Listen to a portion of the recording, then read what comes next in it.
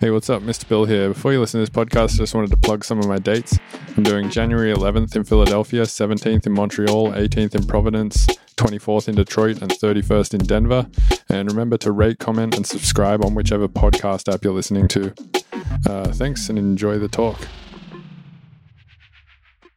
Hey, you're listening to the Mr. Bill podcast. Hey, you're listening to the Mr. Bill podcast. Hey, you are listening to the Mr. Bill podcast. Hey, you're listening to the Mr. Bill podcast. Hey, you're listening to the Mr. Bill podcast. Hey, you're listening to the Mr. Bill podcast. Hey, you're listening to the Mr. Bill podcast. Hey, you're listening to the Mr. Bill podcast. Hey, you're listening to the Mr. Bill podcast. Hey, you're listening to the Mr. Hey, you're listening to the Mr. Bill podcast.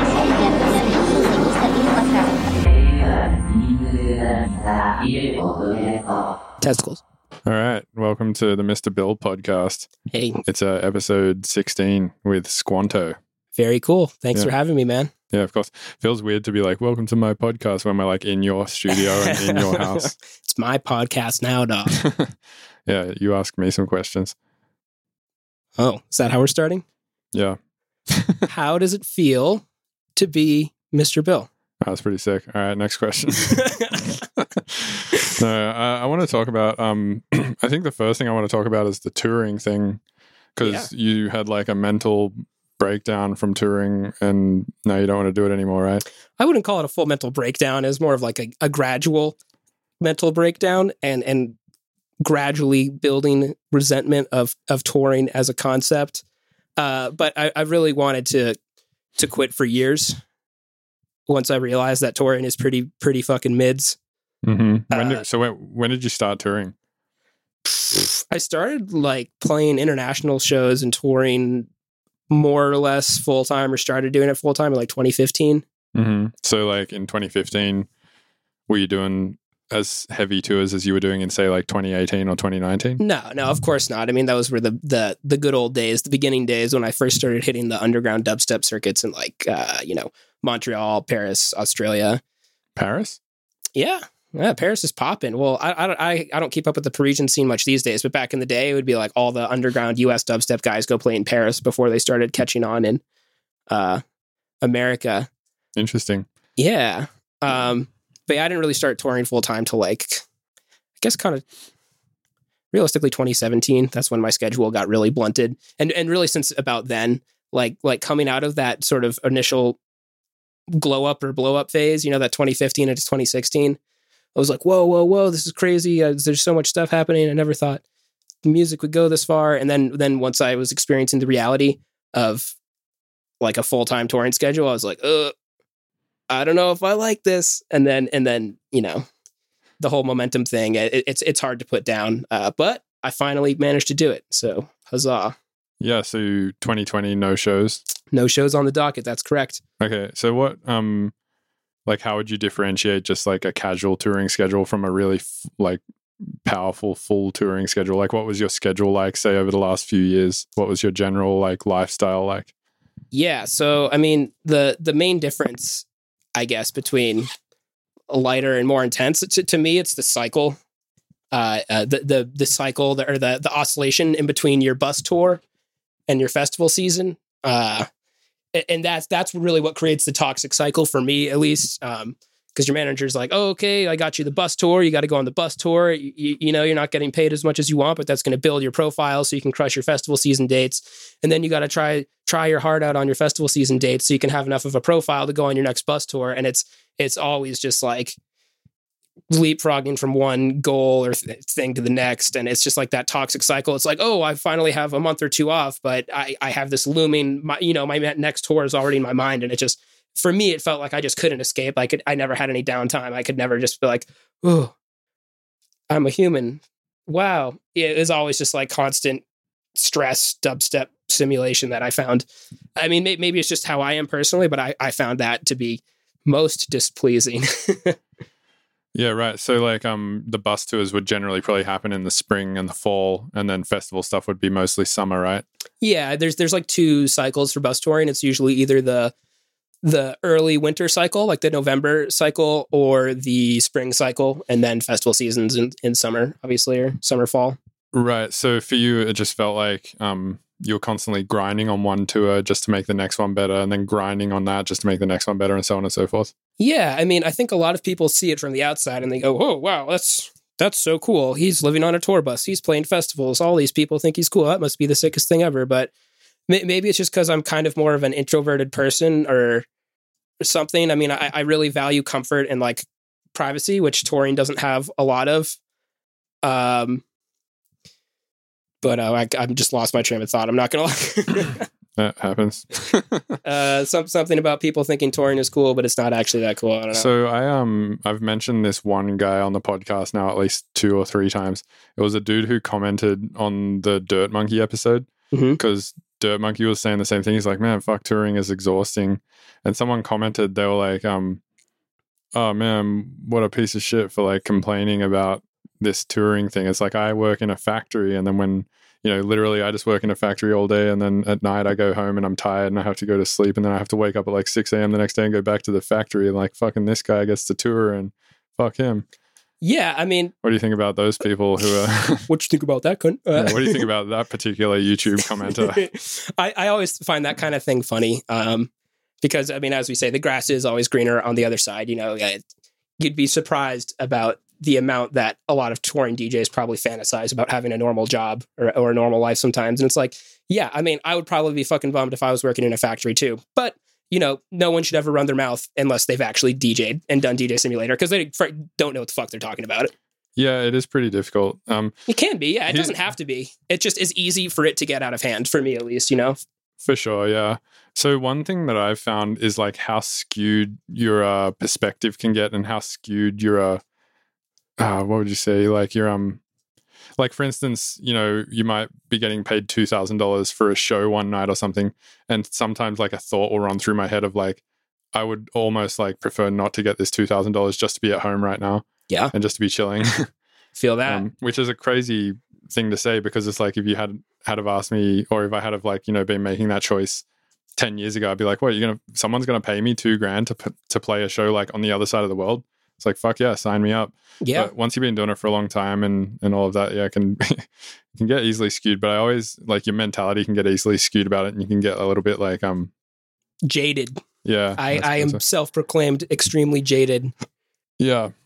It's true though. I mean, it really is interesting how many perspectives there are on it, because like, yeah, you know, homeboy in the factory, I'm sure he wishes he was DJing, but maybe he hasn't done enough personal exploration in his personality, and he doesn't realize that the social aspect of it would be mentally crippling, you know, because that's what a lot of people don't realize. Like, traveling to play music seems really cool, but the social media or the just the social or public aspect of it, like you do essentially have to live your life semi-publicly and become a trained monkey. You're like, hey guys, I'm going to be here, and here, DJing. Please come to my show. Please buy my tickets. And it's like that. Just the mental aspect of it for me is what makes the money not worth it in the end. You know, like getting $10,000 on a platter is nothing if it's driving you insane. You know?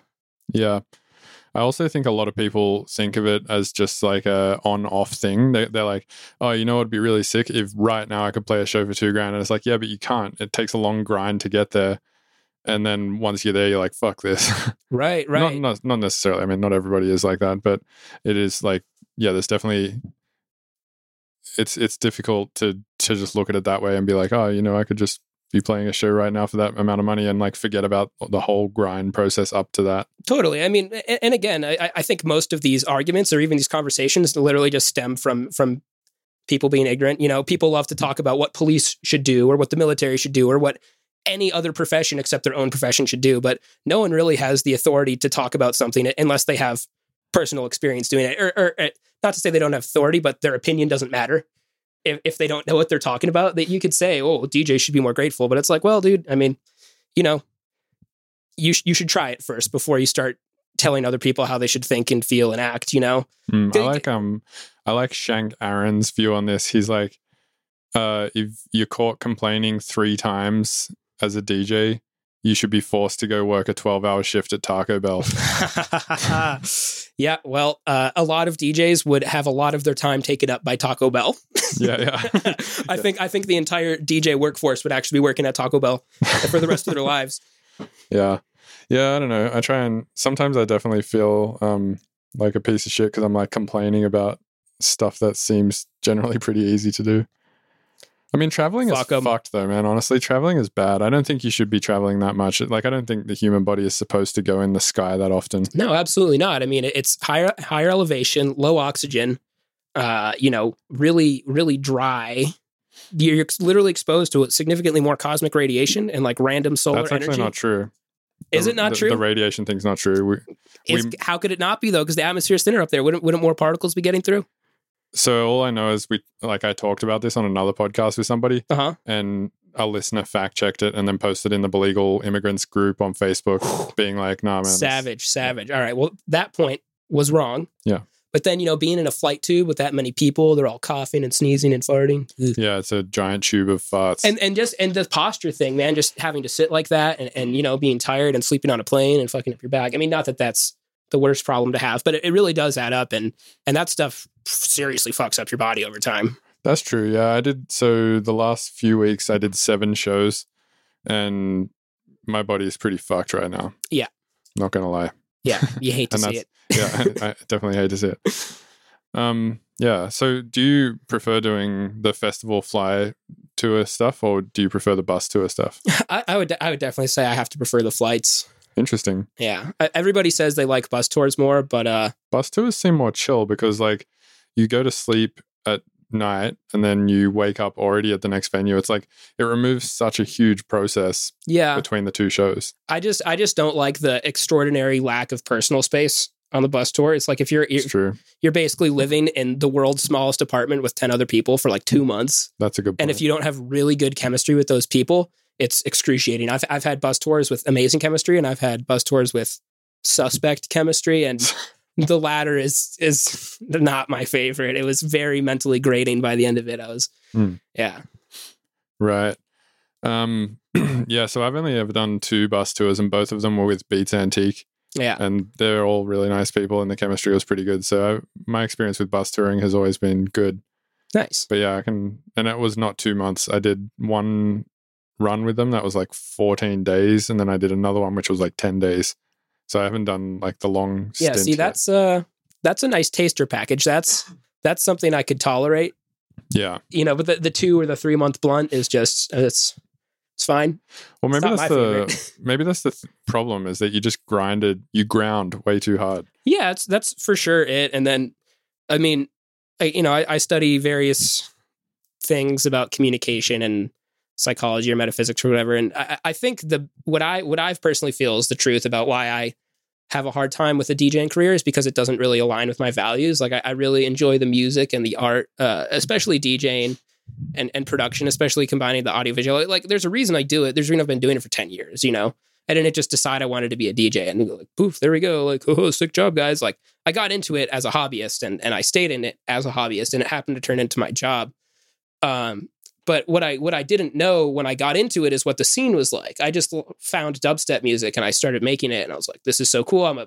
I was a bassist, I've been a bassist since like the 6th grade, and I was always obsessed with getting effects pedals and trying to make my bass sound as meaty as possible, basically like analog dubstep. And then I discovered old school like Rusko and Datsik and all that old stuff, like the super OG like 2009 to 2011 dubstep, when everyone was like, oh, what's this?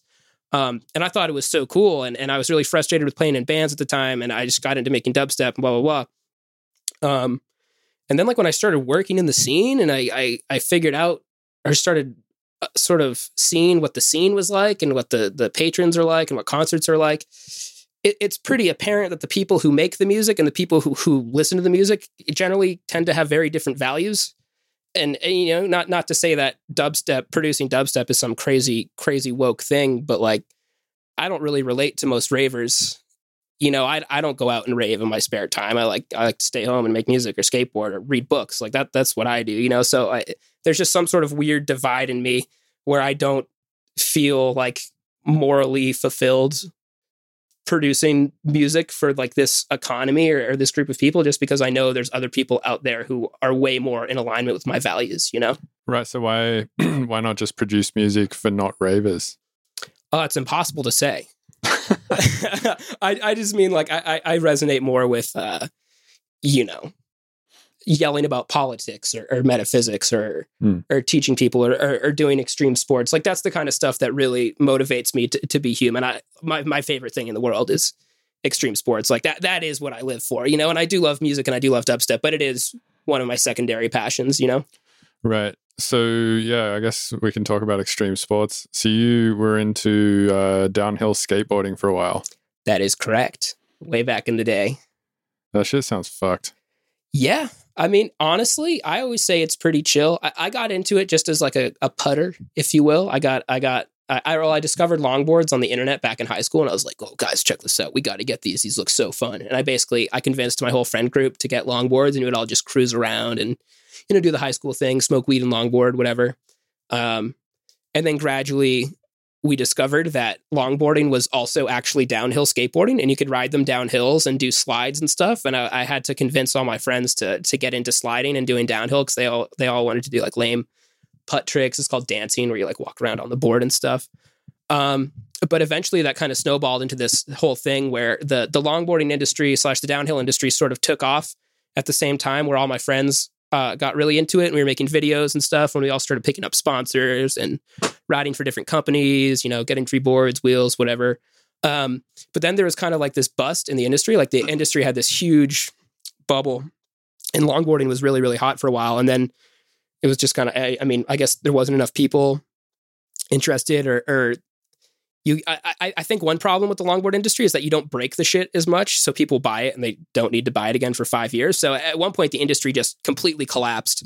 And that's actually where when I started getting more into DJing. So I pulled out of it for a while, but, you know, I was very vaguely internet famous for longboarding in like 2012, 2013. Nice. But we're getting back into it these days. You know, the OG homies are still going strong. Team Mids, shout out Team Mids World Order. All the homies out there killing it. We got a bunch of people running great companies in the industry, a bunch of insane riders repping a bunch of great companies. So yeah, shouts out Team Mids. Nice. So now you're finished with touring and stuff like that. You think you're going to get back into downhill skateboarding? 100%, man. Yeah, I've reconnected with the scene out here. Blessed to be out in Utah. Absolutely some of the best terrain for downhill skateboarding in the country. And longboard Jesus himself, Dylan Hepworth, lives out here. And he's fucking insane. Like commonly agreed upon as probably the best downhill skateboarder for the freeride discipline, which is, you know, doing more flowy trick lines, but going really fast and doing slides. So I'm really blessed to have been able to reconnect with the scene in such a good place with such skilled riders to work with and to train with. So I'm very much hoping to, you know, I don't really want to do it professionally or competitively, but I very much want to be an extreme sports content creator just because I love to skate and I love to make videos and I like inspiring people, you know. One thing that I feel, I don't know, it's a weird moral gray area, but people like really glorify being producers, but we basically just lock ourselves in a room with a computer, which isn't really healthy. So I kind of want to try to counteract that a little bit and glorify, you know, the extreme sports life, because I think it's really cool and it's really healthy and fun and good for you mentally. So I just kind of want to inspire people to do cool things. I mean, I think you can be a producer and be healthy though. Like I know producers that have good lifestyles and stuff like that. Yeah, I don't disagree with that in the slightest. I'm just saying producing for 10 hours straight is intrinsically unhealthy to some degree, you know? Yeah, I don't know a lot of people who produce for 10 hours straight a lot of the time though. Yeah, it's like how hopefully often, most people don't. Yeah, it's like how many times have you got a 10-hour session in? Maybe like 50 times in your life. Yeah. I don't think I've done more than a 10-hour session of riding more than 50 times in my life. The fact that you're even throwing out that 50 is very impressive. Yeah, usually my riding sessions are pretty short these days. They're like a solid chunk of like 3 hours. Nice. And then I'll just not write for the rest of the day or something. Or I'll take a break, go do CrossFit or some shit, and then come back and do another 3 hours at night or something. But actually I haven't been riding at all lately because I've just been, I did shows for the last few weeks. And then before that I was in Australia. And then now I'm packing up my house and driving to San Francisco, which is why I'm here actually. Yeah, very cool. Yeah. Shouts out Mr. Bill for the visit. Yeah. out here in Utah. Yeah, Utah's sick, man. I really like the mountains and stuff like that. I firmly believe it's probably the most beautiful place in the United States, or one of them. It's like top 5, you know? It's kind of, yeah, it feels like geographically what Denver thinks it is. Yo, that's exactly what I always say. People are like, oh, Denver, dude, the mountain's so sick. And you get in Denver and it's like this kind of a piece of shit looking city and the mountains are all the way over there. And then Salt Lake is all clean and beautiful and then the mountains are right there. It's super cool. That's true. But also the music scene in Denver is like insane. Oh, yeah, of course. It's, easily one of the best in the country. Salt Lake is crusty at best. Oh, yeah. Well, I don't know. For experimental electronic music or just like the weirder sort of beat-driven stuff or the darker dubstep stuff or whatever, like Denver is, I think, the best in the country. The wook bass genres. Yeah, pretty much. Like all the crusty wook shit. All the crusty wook bass belongs to Denver. Have you ever been to the Black Box? I haven't actually. That's one of the venues that I really want to go to. I've heard nothing but good things about the sound system. It's so sick. Yeah, it can hit a very low C with no problem. So, is that a function rig in there? So it's function tops, and then the subs were built for the room. Oh, wow. That's really cool. So they probably designed it perfectly. Yeah, so I think it's the bass couch crew or something like that. I always forget the guy's name, but I always talk to him when I'm there, and he seems to really know his shit. The guy who like built the subs for the room. Yeah. That's awesome. Yeah, super nice guy.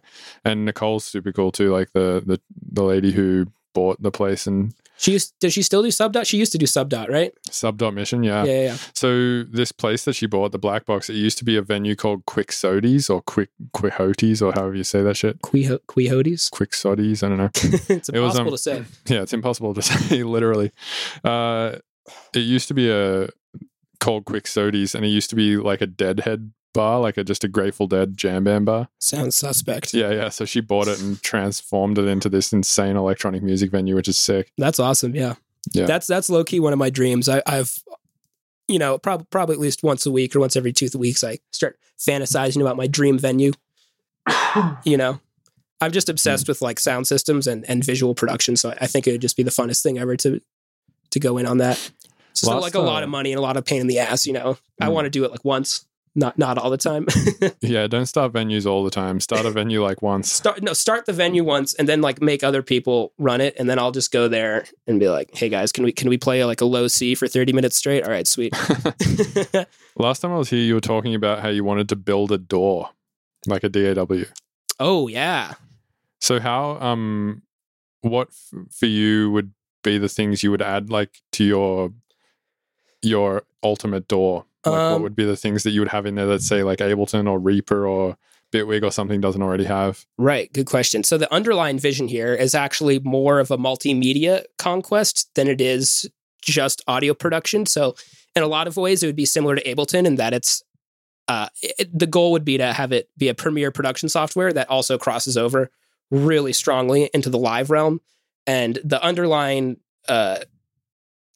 problem with current available software that's driving my want for this is pretty much just bad multimedia integration. Like if you want to do a multimedia set with time-coded visuals, interactive stuff, like controlling stuff in real time with MIDI, both in the audio realm and the visual realm, you have to start hacking stuff together. I mean, for my Mega Chop sets, frankly, the hoops that I had to jump through to achieve those is not my favorite. I mean, we could do it. I did it with the help of a pretty good team, great. So you're, if I were to guess, just like sending MIDI or OSC or something from Ableton to Resolume to sync them? Correct. Yeah. So everything is sequenced with MIDI from Ableton, and I'm routing it using Copperland.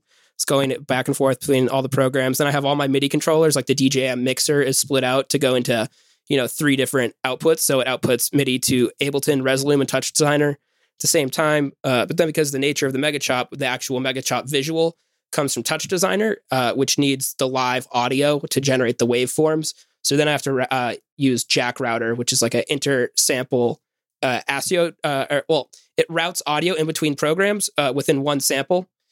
So basically it's 4 programs to generate the result that I want to create the Mega Chop, right? And because they're not designed to work with each other, they're usually just standalone programs that people have enough technical issues with them as standalone programs. You can imagine the type of stuff you start running into when you start using them in a meta way. And I've personally broken Resolume more times than I care to enumerate on. Like when I was doing a full tour prep for my Mega Chop tour, or the tour that I was running full Mega Chop sets on with Boogie T, the Strike Back tour in 2018, it was right when Resolume 6 came out, and I was going pretty much as meta as you can, like extremely detailed sequencing, thousands and thousands of MIDI triggers per Resolume set, all coming out of Ableton, and I straight up just broke the program. We essentially did probably at least 30 or 40 hours of free bug testing for them, except it was on a deadline for a tour and I was tearing my fucking hair out. But basically the underlying thing that I want out of a truly next level DAW and performance software is complete audio-visual multimedia integration.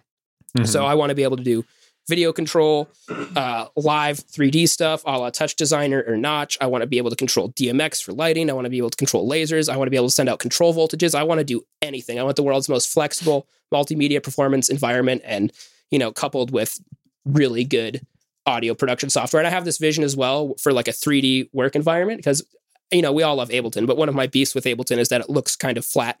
It looks kind of boring.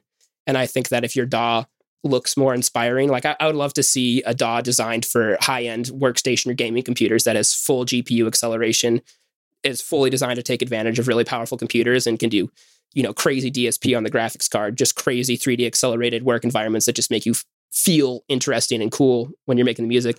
I mean, it's a huge project, but it's something I think about from time to time. Yeah, I feel like Fruity is really pretty. Yeah, I always say that. The workflow makes me want to die, but the plugins and the synths and the aesthetic of it are super cool. Yeah, like the EQ with all the color banded flashing and stuff like that. I don't know. Yeah. It's really cool. It's just got that swag to it. Yeah. And the Fruity Dancer plugin. It's the most lit plugin. That's the only thing Ableton is truly missing. Yeah, Fruity Dancer. We need the Abletone Dancer. What would the Abletone Dancer look like? Like a boring German businessman. Just like doing his taxes. Yeah. Just coding Ableton. Nice. Do you think it would ever be possible for a computer to write music, like AI? Yeah. Okay, what makes you think that? Okay, well. And I guess, like, to what level? Like, do you think it would be possible for a computer to just spit out a Squnto tune? Well, it would have to be like a machine learning algorithm, and you'd have to feed it all of my music, and then it would like try to approximate it. But I guess we'd have to make the distinction, like, what is AI? Is AI like a machine learning algorithm, or are we talking about a purely self-teaching AI? Yeah, I guess machine learning would be the way I would think about it. Do I think a machine learning algorithm could spit out really good music? Yes, it'll probably be different. I mean, we've all seen that Google, whatever it's called, like the deletion generator, where it makes everything look like DMT. That's just what machine learning does. It just creates weird kind of artifacts. Could it ever sound totally human? Maybe. But I think you could make like, what would be more realistic, I think, would be like the formula generator, right? Because there's all these, I forget the names of them. There's all these music theory terms that pop music basically abuses, like certain chord progressions and certain ways to resolve the melody. Like you could literally make a music formula generator that just generates catchy music every time. But to take it to the next level and be like fully creative human music, to some degree. That's impossible to say, though, as always. Yeah, the way I think about it is just about the amount of finite stuff that exists in music. Like we don't like much outside of a pretty limited range of stuff.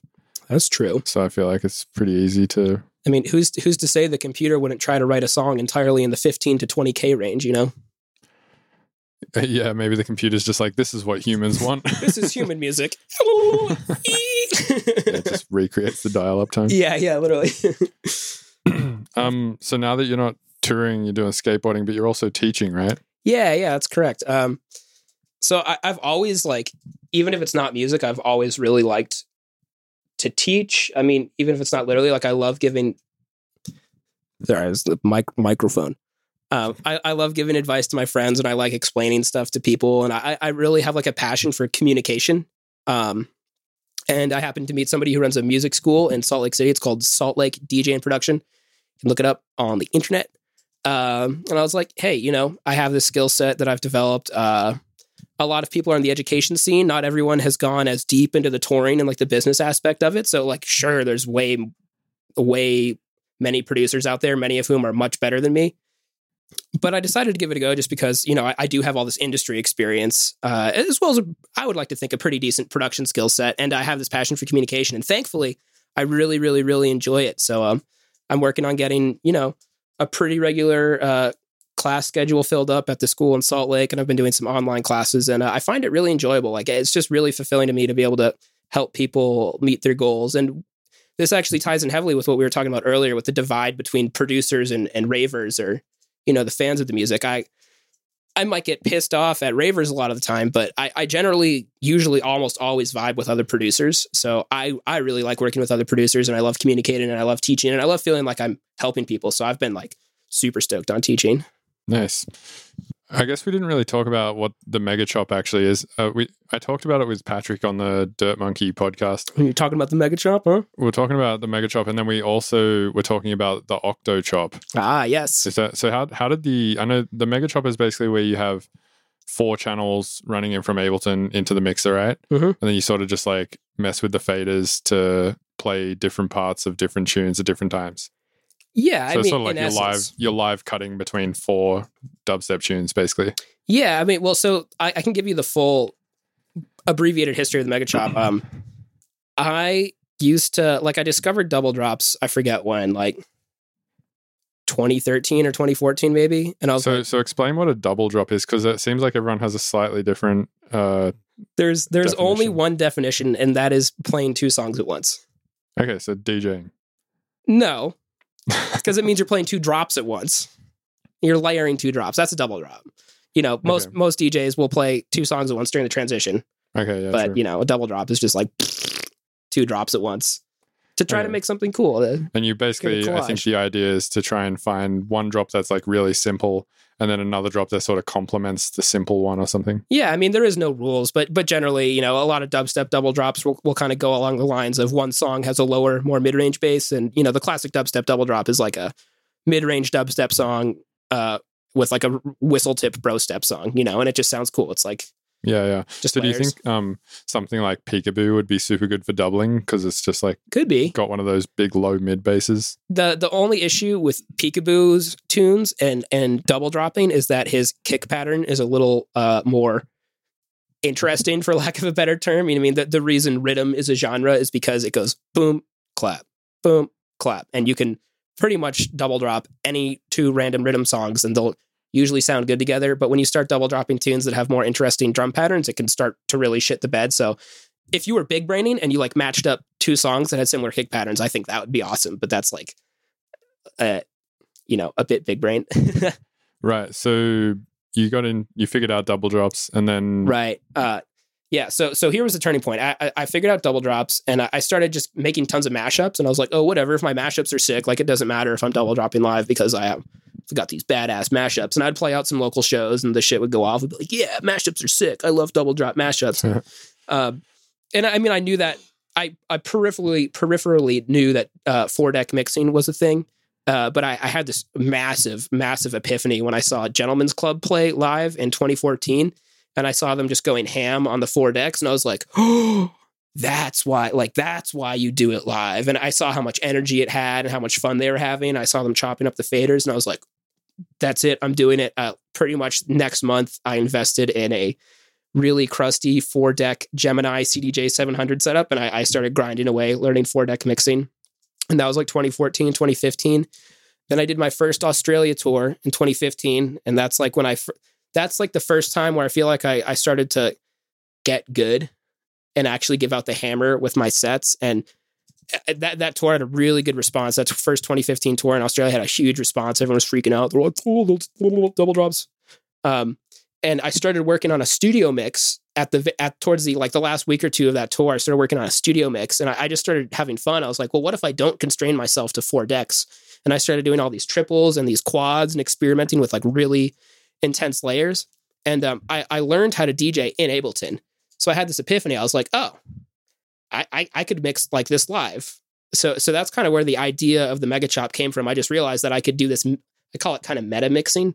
Just playing way too many tracks. Every drop is a double drop or a triple drop or a quad drop. And I realized that I could create a performance template in Ableton that would allow me to do exactly what I would want to do DJing instead of being limited by 4 decks. And then that eventually grew from there, where I would work on it, create more. Because the Mega Chop started off, originally it was pretty much just all triples and quads, and it was all about layers and just like innovative switch drops and like kind of faking out the listener. And it was a lot less about chopping, even though I called it the Mega Chop just because I thought it was a cool name. Branding. But it started off more as a layers thing, just because I really liked, multiple layer mashups. But then over time, I started developing it more into like that a really aggressive, constant quad into quad, Mega Chop, egregious ADD mashup style. And then from there, we eventually evolved the visual tech and the visual aspect of performance that people know it for today. But it was a gradual evolution that did actually stem from my 4-deck CDJ mixing. And over the years, I've gotten so much flack for it. People are like, dude, it's a Mega Chop. It's not even mixing live. Do it on CDJs. I'm like, dude, I literally created like a quad drop CDJ routine on my Geminis in fucking like 2015. Shut the fuck up, dude. I paid my dues. Like, let me do what I want. I'm just trying to make cool art, Yeah, so you're basically playing 4 tracks out of Ableton into a mixer and then chopping between. Yeah, well, Ableton is so cool just because you can do whatever you want with the audio routing. So the way I have it set up, there's actually closer to like, I have it set up like 1 through 4A and 1 through 4B. So that's how I can mix a quad into a quad. And so then that would be an octo chop then? Well, no, that's just for my standard mixing. So I have 1 through 4A and 1 through 4B. And then which gives you 8 channels. 8 channels, so you can mix 4 into 4. Mm-hmm. And then I have my octo chop group, which is 1 through 4, 1 through 4 A and B. But then those are MIDI mapped. So the mixer is set all to through, right? But then you can MIDI map the Ableton crossfader to the DJM crossfader. And then when you slap the DJM crossfader back and forth, it'll swap in between those 2 groups of 4 tracks. So that's how you can do the actual live octo chop. Okay. Without 8 faders.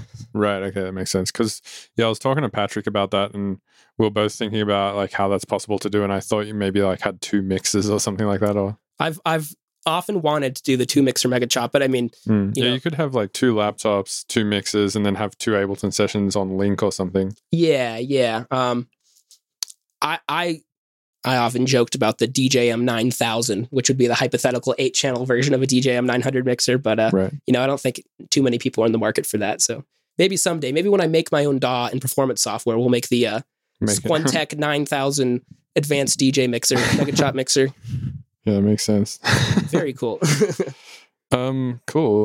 Let's talk about conspiracy theories. Oh man, here we go. Yeah, let's go down the hole. Yeah. So you're massively into this thing called deep state, which I don't understand, and every time you explain it to me, I get slightly more confused about it.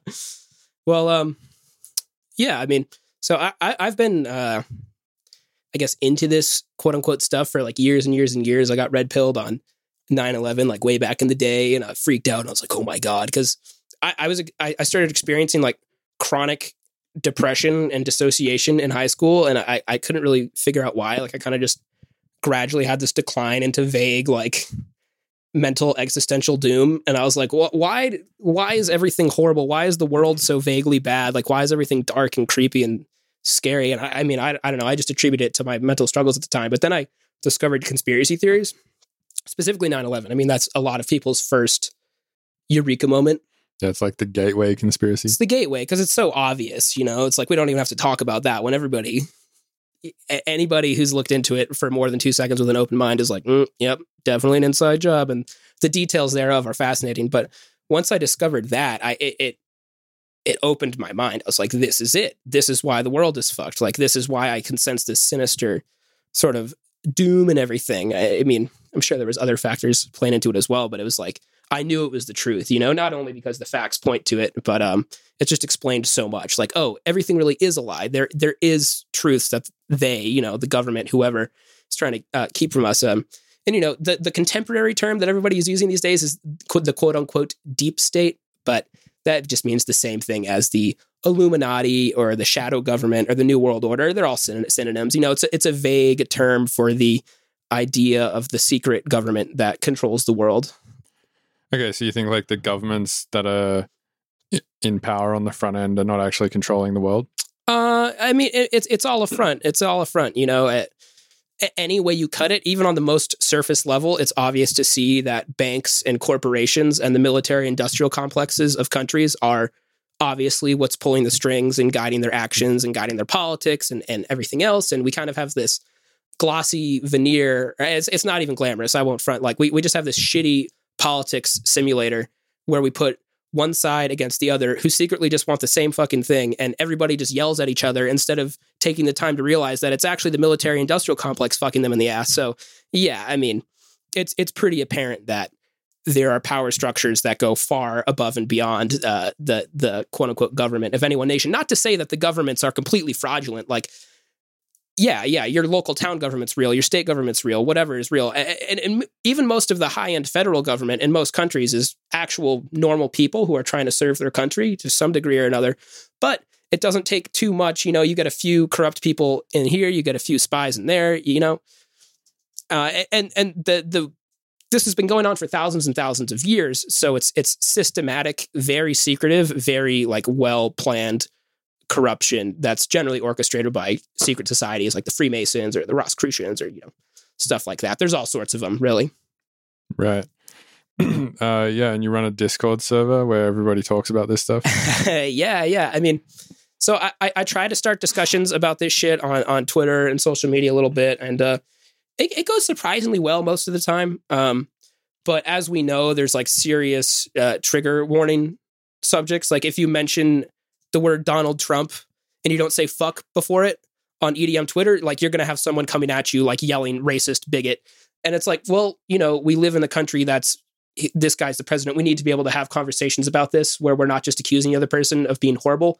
So the goal at the Discord was to have, I guess, to have a safe space for discussing sensitive ideas. And we talk about, you know, Donald Trump, religion, politics, everything all the time. And it's actually really awesome. It's become a really nice community of people who can talk about sensitive ideas that usually make people blow their gaskets without getting angry at each other. It's pretty awesome. By sensitive idea, do you mean the idea that Donald Trump might not be fucked?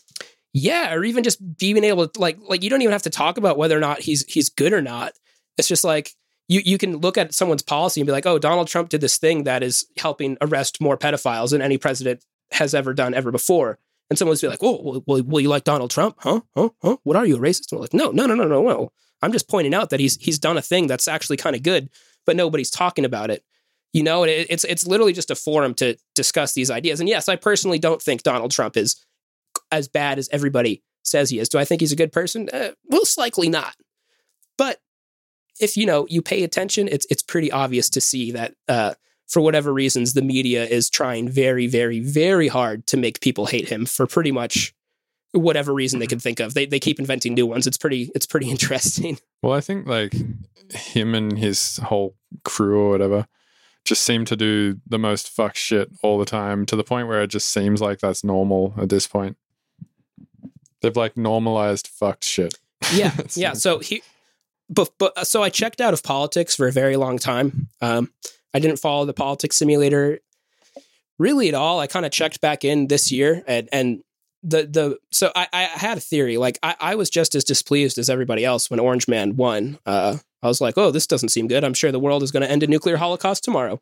It was nice knowing you guys, you know, and then that continued to not happen. And then when like that, oh, hold on, I'll say this. So I had a very normal opinion of him at first. You know, I was like, this guy seems like a dick. He's probably going to fuck our country up, whatever. But I always had this gut feeling. I was like, all right, this guy's a billionaire. I'm pretty sure he's acting like an idiot to distract everybody so he can do whatever he wants behind the scenes. And I still believe that to be the case. So I will say this 100%. Don't make the mistake of thinking he's a moron. He's clearly not. He's made us so much money. That's not easy to do. People are like, oh, you got a loan for $1 million. Yeah, it's not easy to turn $1 million into $5 billion. That doesn't just happen overnight. So my whole thing is that I think he acts like you said, creates a permanent shit show to make everybody just like yell and be triggered and lose their shit so he can go make policy behind the scenes or funnel money to his friends or whatever the fuck he's doing. Nobody really knows yet. But there is a lot more to the Donald Trump simulator than meets the eye, literally just on the policy level. Like people are always like, well, he's such a dick. How could you even suggest that he might be normal? I'm like, well, if you look at his policies, he's done a lot of really cool policies. So okay. I just tell people to do the research and actually have an open mind. You know, don't fall prey to the Orange Man bad simulator because it's not helping anybody. You know, we got to be able to have conversations in a society if we want to have a real country or a real society. It's so important. Yeah. And people just don't want to have conversations these days. That's the disturbing part. I could see how that would cause a problem on Twitter. Yeah. I mean, I've gradually tried to allude to the concept that people need to have a more open mind about Donald Trump, but I don't really push it too hard just because EDM is so aggressively like Democrat/liberal leaning, and it's just not worth my time most of the time. Yeah, fair enough. So you built a little safe space where you can talk about it. Yeah. I mean, it's my little safe space, and it's cool to be able to go really in depth with a bunch of people who are pretty knowledgeable about metaphysical subjects and like split hairs about what the Old Testament means, or talk about ancient mythology and how this stuff relates to each other. And honestly, I have some really woke people in there who drop crazy knowledge all the time, and it's dope. Nice. So you talk about the Bible a lot? Yeah. From time to time, I think the Bible is fascinating, personally, and it's weirdly relevant to modern times. Bill Cooper is a really famous guy in the conspiracy/truth community, and he was one of the first guys to. Okay, so he's done a lot of crazy stuff. He predicted 9/11 before it happened, and then got subsequently murdered by the FBI. So he's pretty legit. He also discovered that income tax was fraudulent and sued the federal government for supporting an unconstitutional organization, being the IRS. But he went really in depth with the study of secret societies and the occult and all the principles that these people followed. And his statement, which I think is really profound, is that these secret societies are either obsessed with following the Bible and like recreating the book of Revelation, or the book of Revelation is an actual prophecy and we're in the end times now. And I thought that was really, really interesting. And people don't always realize this, but we like to think we live in like this sort of scientific modern world, and a lot of us do in the Western world, but the root of pretty much every conflict that we have today is religious in nature. So it's really interesting to me to study a religious text to try to understand the nature of religions, so I can understand or try to understand, why the Middle East is the way it is, or why is Christianity like this, or why is Judaism like this. So and the Bible, it's very obfuscated and very fucked in a lot of ways, but it has a lot of fascinating stuff, and especially the Old Testament, man. The Old Testament's fucking weird. I am convinced that book is straight up about aliens interacting with humans and fucking with the human species. Yeah, right. So like, what's an example of a part of that book that makes you think that? Specifically about the Old Testament being about aliens? Yeah. There's a lot of different gods. Well, I haven't read it yet. I'll be the first to admit I haven't read the Old Testament yet. It's on my to read list. But there's a lot of different stuff. Like there's various different gods. Like Moloch is one that comes up a lot in deep state discussion, because it seems apparent that a lot of these secret society cults worship Moloch, who's an ancient Canaanite god of child sacrifice. So he would demand like child sacrifices, and they would bring him babies and burn them. And it's like, that doesn't sound like a loving God. Maybe that is a direct metaphor for humans interacting with a really fucked up alien. I mean, it could be different, but that's my personal opinion on it. Or it could just be a guy that likes to kill children. It could be a random guy who likes to rape and murder kids, but he's depicted as a giant, like anthropomorphic. What's the word? Anthropomorphic. Is that like a spider?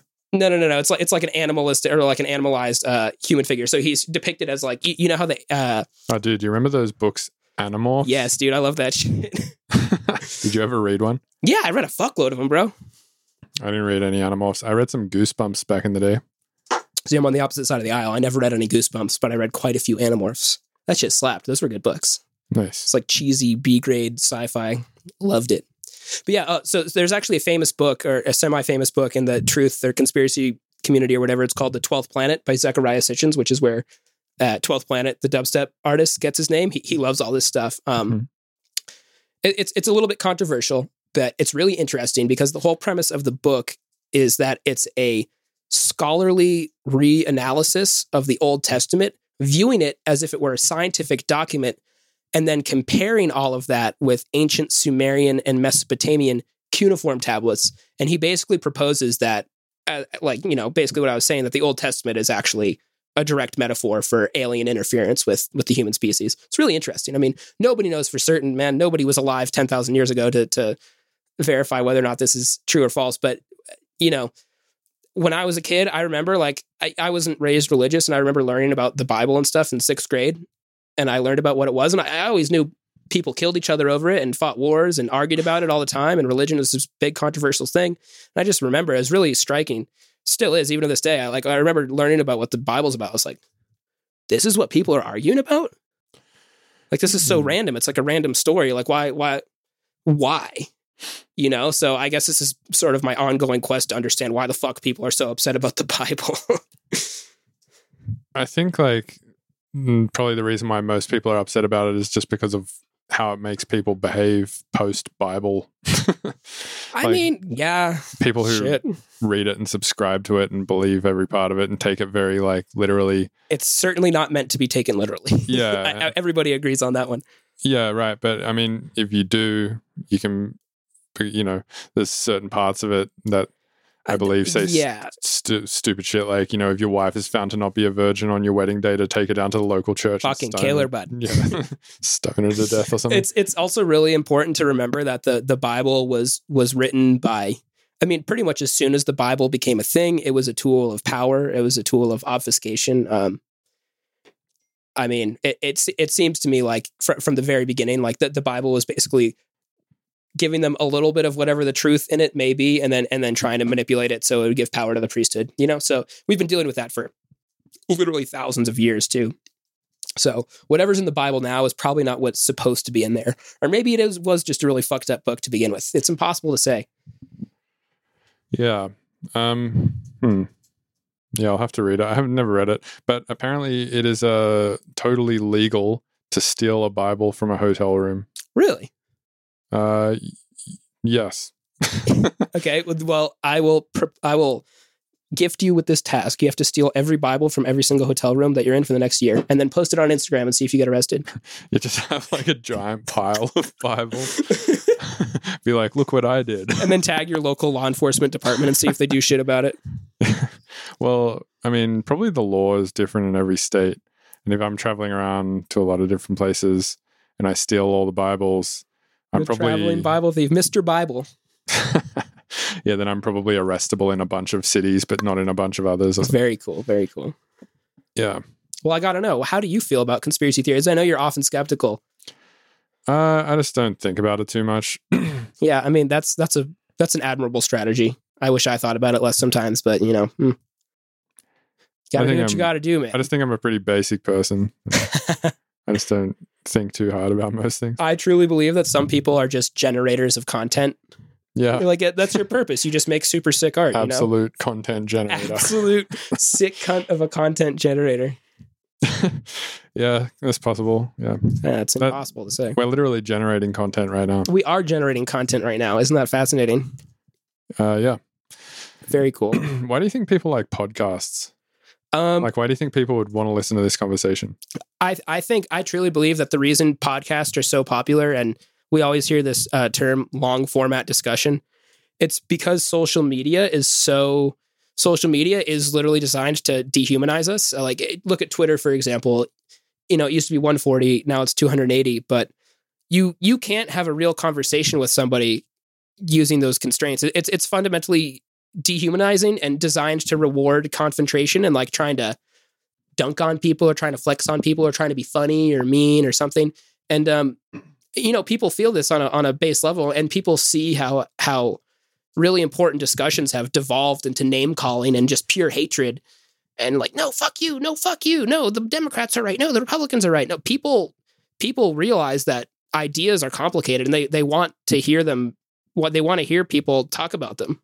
You could sit down and talk to someone for 12 hours and still not know even 1% of what's about them, let alone, try to change the political landscape with a tweet. We all try that sometimes. I try that sometimes, but I think the rise of podcasts is just because people want to hear people talk in a human way. And most of the time social media is very inhumane.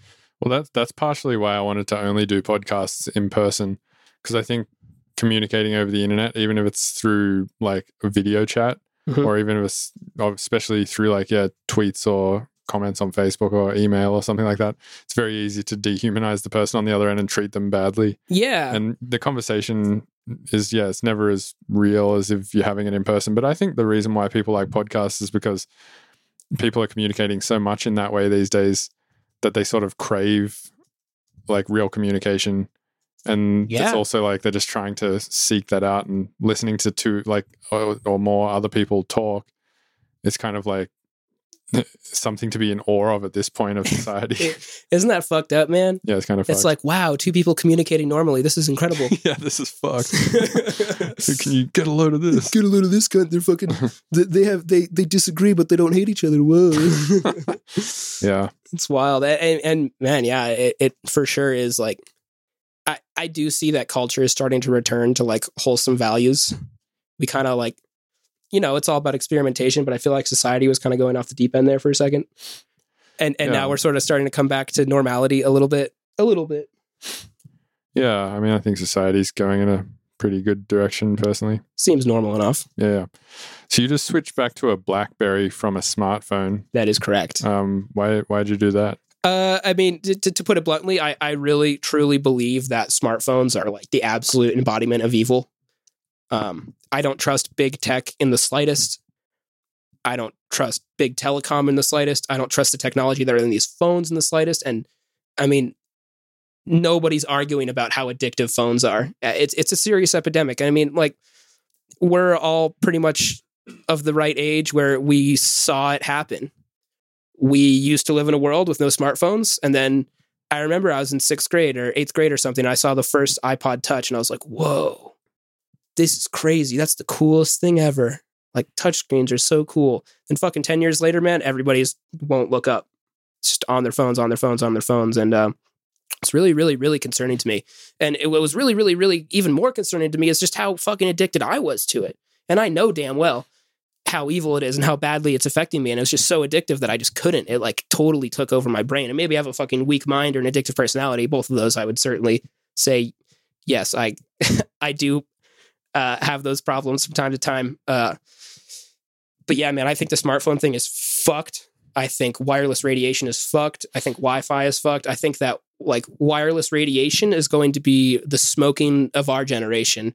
And I mean, people are already freaking out about 5G and we haven't even researched the long-term health effects of Wi-Fi yet. And there's a startling amount of research that points to Wi-Fi being really, really unhealthy. And we've all heard the stories about living under high tension power lines or near a cell phone tower. Like, this shit's not good for you.